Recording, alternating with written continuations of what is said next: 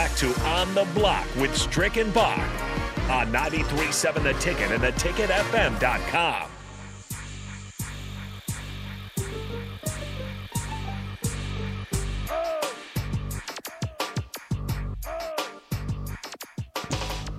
We're back. Strick on the Block with Jake B. Bakoven. Beethoven. Can't play anything. The block is hot. The block is hot. The block is hot. Right here, every day, 4 to 6 on 93.7 The Ticket, theticketfm.com. You can find us. You can always text us at 402-464-5685 or hit us on the Honda Lincoln hotline. What does it say? Is it hot? The block hot on the text line right now. What's going on? Yeah, there's some talk in there. Wet Blanket says, I love that Nick Saban wants parity. He is 70 years old, near the end of his career, and has 7 national championships. Now he wants parity to make sure that nobody will ever catch him. Yeah, that makes a little bit of sense. Jeremy says, the SEC is not going to 9 conference games. We want equity when it comes to the committee. Everyone needs to do the 8-game league schedule. Again, that's somewhat similar to what I was talking about, is, just kind of across the board, have everybody do the same thing. The SEC years ago leaned into, hey, we should do a 9-game schedule. And the rest of the conference is like, yeah, let's do it. And then the SEC is like, never mind. The SEC is too hard. We're going to do 8 games. And they've been going with that, and it's been working for them. They always getting 2 in the championship game, in the series of some kind. So it works for them. Yeah. Gus says, I think if Frost would duplicate what Bo Pelini did, the fan base would be happy for 10 to 15 years since we've stunk for so long. You think so? Facts. I don't know about 10 to 15 years. That's a long time. Listen, I think right now, like I'm saying, I think if you have that type of situation where you kind of start off with a Bo Pelini, you're every now and then you end up with like a schedule like this, or you're going to clip a Michigan, or you're going to clip an Ohio State, and you catch them slipping, and then you end up with 11-2 or 10, you know what I'm saying? A 10-2 type of record. And then, that's another 3 years.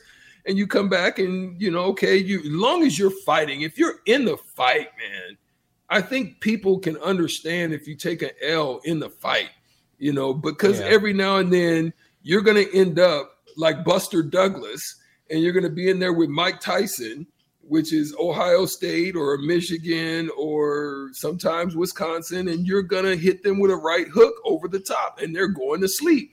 That's just how it's going to play out. And then all of a sudden you find yourself catching a Jimbo Fisher moment, and your NIL hit real good, and you got 2 or 3 or 4 or 5 stars that pop in, and you make a run for 3 years, So I think that's how you do it if you're going to do it. It is going to be interesting to see if Frost does take that step.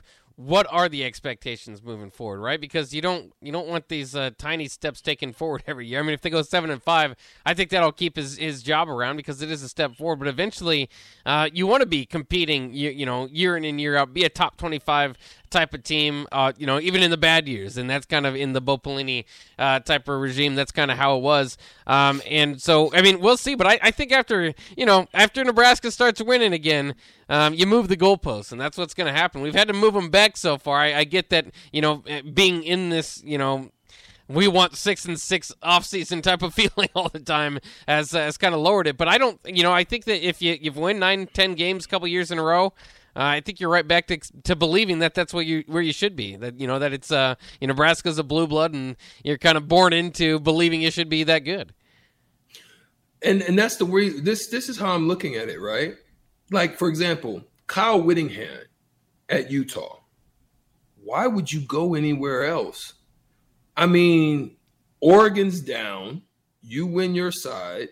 You clip USC every now and then. You run the tables, and you beat everybody you need to beat over there. Why would you leave? That's another one, though. I mean, he's 68-31, 4 division titles, and Pac-12 title. Why would you go? Well, you feel like there's a ceiling there. I mean, if he could get a job like we've been saying at Texas A&M, USC, something like that, I would like to see what Whittingham could do with a program like that. Yeah, but then your pressures go up, and you might be out in 4. Yeah, that is possible. I mean, it happens. But anyway, I'm done. I'm done debating that point. Let's talk Hitting the Hardwood, man. The Heat take game 1 over your vaunted and my vaunted. I feel sad now. Boston Celtics. Just one game. Yeah, I mean, but they're at home and they look good doing it. I mean, we talked about this before. Is Jimmy Butler capable of leading this team? He did it before, had some injuries in the bubble, wasn't fully healthy. They come up short in the championship against the Lakers. He's healthy now. They're pretty much healthy outside of Kyle Lowry. They win game one without him. Jimmy Butler goes nuts for 41 on 12 of 19 shooting, added 9 rebounds, 5 assists, 4 steals, and 3 blocks, shooting 18 free throws and made 17 of them. He had a magnanimous game, and he pulled it out, got busy. They were down in this game, but their second half was phenomenal. Bach, I know you were sad. How do you feel about it? Well, it was the third quarter that did the Celtics in. They lost 39-14 in that third quarter. Then they had some threes to kind of come back into it, but the Heat matched them. They were hitting threes too. And that's why you can't lose by 25 in any quarter in one of these games. But also, I was interested. I don't know how hurt Horford or Smart is. I mean, that's going to be fascinating moving forward. Celtics played without 2 of their starters basically yesterday. Well, they say Horford. Bach, they say Horford entered protocols, so they could lose him for a couple of games.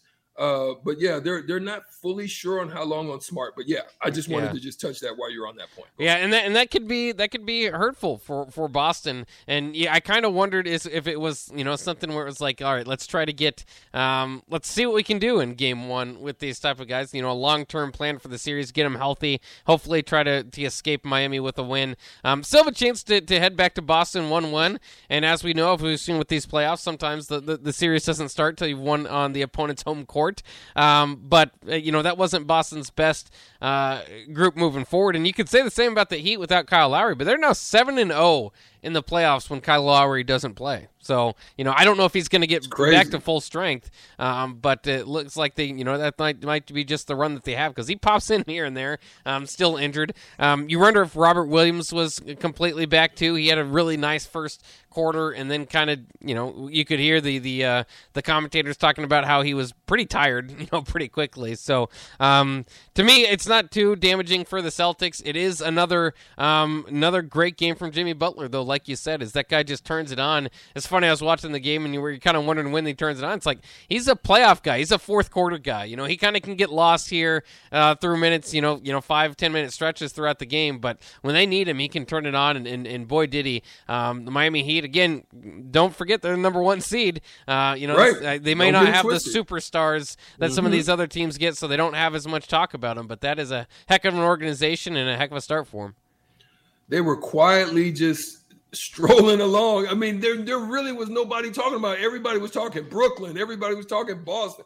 Everybody was talking all these other teams except them. And they just kept strolling along, just kept plugging, just kept winning, and found themselves the number 1 seed. But here's something that's a surprise of this game that was highlighted by steals that led to by steals that led to baskets in 3 consecutive possessions. Miami opened the second half. They were down now, mind you, with a 22-2 run to take control of the game.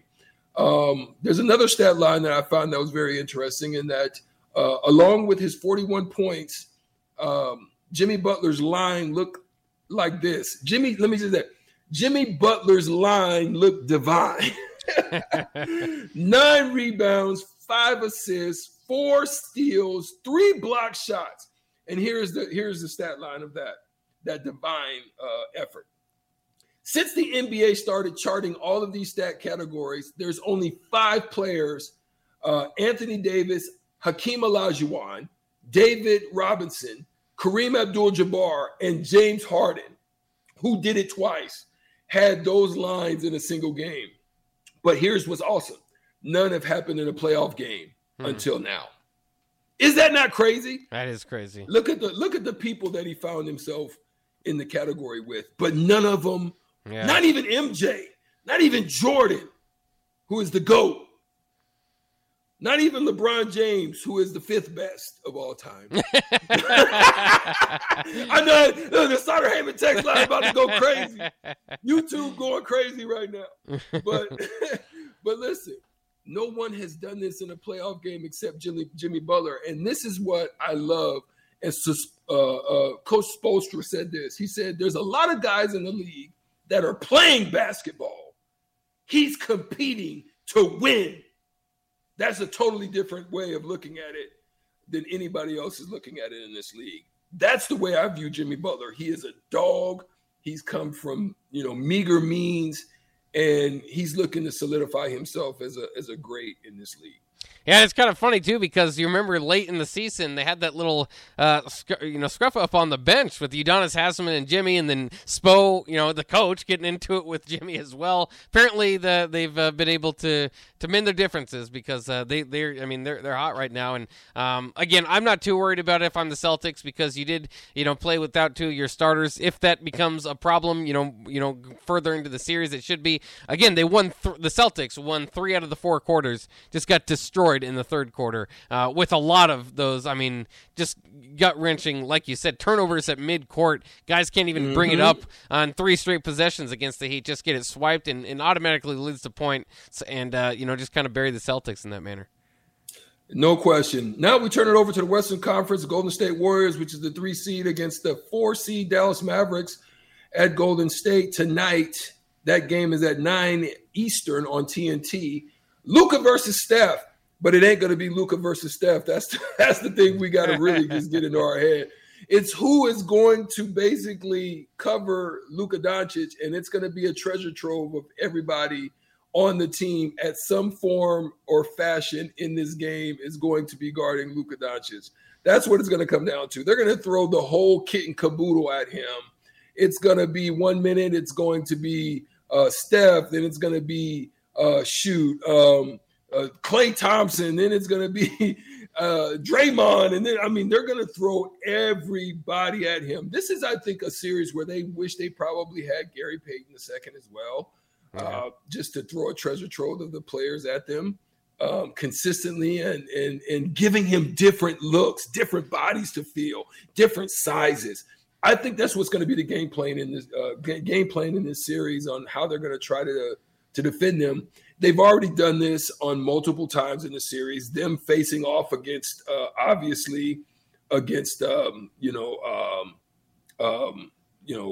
Jokic and the way that they had to handle things there. They're just gonna try to figure it out, man. They've already done it, and they're gonna try to figure it out in this game as well. Yeah, and I think it's kind of interesting as we see the Warriors' big 3 this year. Of course, only played 11 minutes together in the regular season, now kind of getting it going. We've heard about the strength in numbers in the past. I don't know if they have as good of a core to lean on or as deep of one. Obviously, they've got some guys, Jordan Poole's been magnificent, and they've got a few guys that can play there. Wiggins. Wiggins is solid. Kevon Looney. Who would you put Luka, who is an okay defender, but you want most of his energy spent on the offensive side of the ball? Who would you put him on defense? Who would you match him Wiggins. With? That's what I was kind of thinking. I'd probably put him on Wiggins. Yeah. I put him on Wiggins. Yeah, you don't want him bumping in there with Draymond. You don't want him chasing Steph around. Obviously, or Thompson. Yeah, Thompson's going to have. He's run around. So, but here's the game plan for them. They're going to run pick and roll to death and off screens to death and pick and slips to death to try to create these mismatches. But let's get real about it. They got the same smoke they got to contend with because they can't just hide somebody because Jalen Brunson's been getting into his bag. Yeah. Shooting is phenomenal. Dorian Finney-Smith is capable of getting hot. And Spencer Dinwiddie and Luka have combined to have one of the highest ISO percentage rates and scoring rates. So you can't just get off of Dinwiddie and think he can give you that smoke too. So that's what I'm looking forward to this game. I'm really looking forward to seeing it. But because the Warriors operate with strength in numbers, they've got a few numbers that they're down on. But we're going to see how their shooting is going to be able to be effective in this game as well, based on the way that they play. In both these teams, very good defensively, 2 of the top 4 defensive teams in the league, so that'll be fun to watch, but completely different styles offensively. The Warriors are going to throw the ball around everywhere, try to get a lot of motion going, and the Mavs are kind of the ISO dominant, even if it's not Doncic, like you mentioned, Jalen kind of gets into it, or Jalen Brunson does, or Dinwiddie, so contrast the styles will be kind of fun, and I can't wait for Luka, whether it's a switch or whether that's how they run them out, is Luka and Draymond, because those are 2 prideful guys guys, and very emotional guys. After Luka scores, he'll give you a smile. And Draymond, if he makes a stop, he's coming with the trash talk. So I think that'll be kind of fun. And don't miss this. Dallas in the past has found a way, which I think the Warriors are going to they're going to be looking at the film, trying to work around that. But they found a way to minimize their ball movement because the Mavs actually won 3 of 4 regular season meetings against this team. So it isn't like they haven't done it before. They've actually won 3 of 4. So let's get real that we're not just looking at this is just an automatic Golden State run of the mill. So it's going to be interesting. This game's going to start tonight at 9 Eastern on TNT. I will be checking it out and seeing where it goes. But we've got to go and take a break right now. We're going to move on to finalize the segment, finish it up. We'll see where it goes after this. Come back and check it out. We might just jump into anything. You never know on the block. We'll be back. 93.7 The Ticket, theticketfm.com. Strick and Bach right here. We'll be back.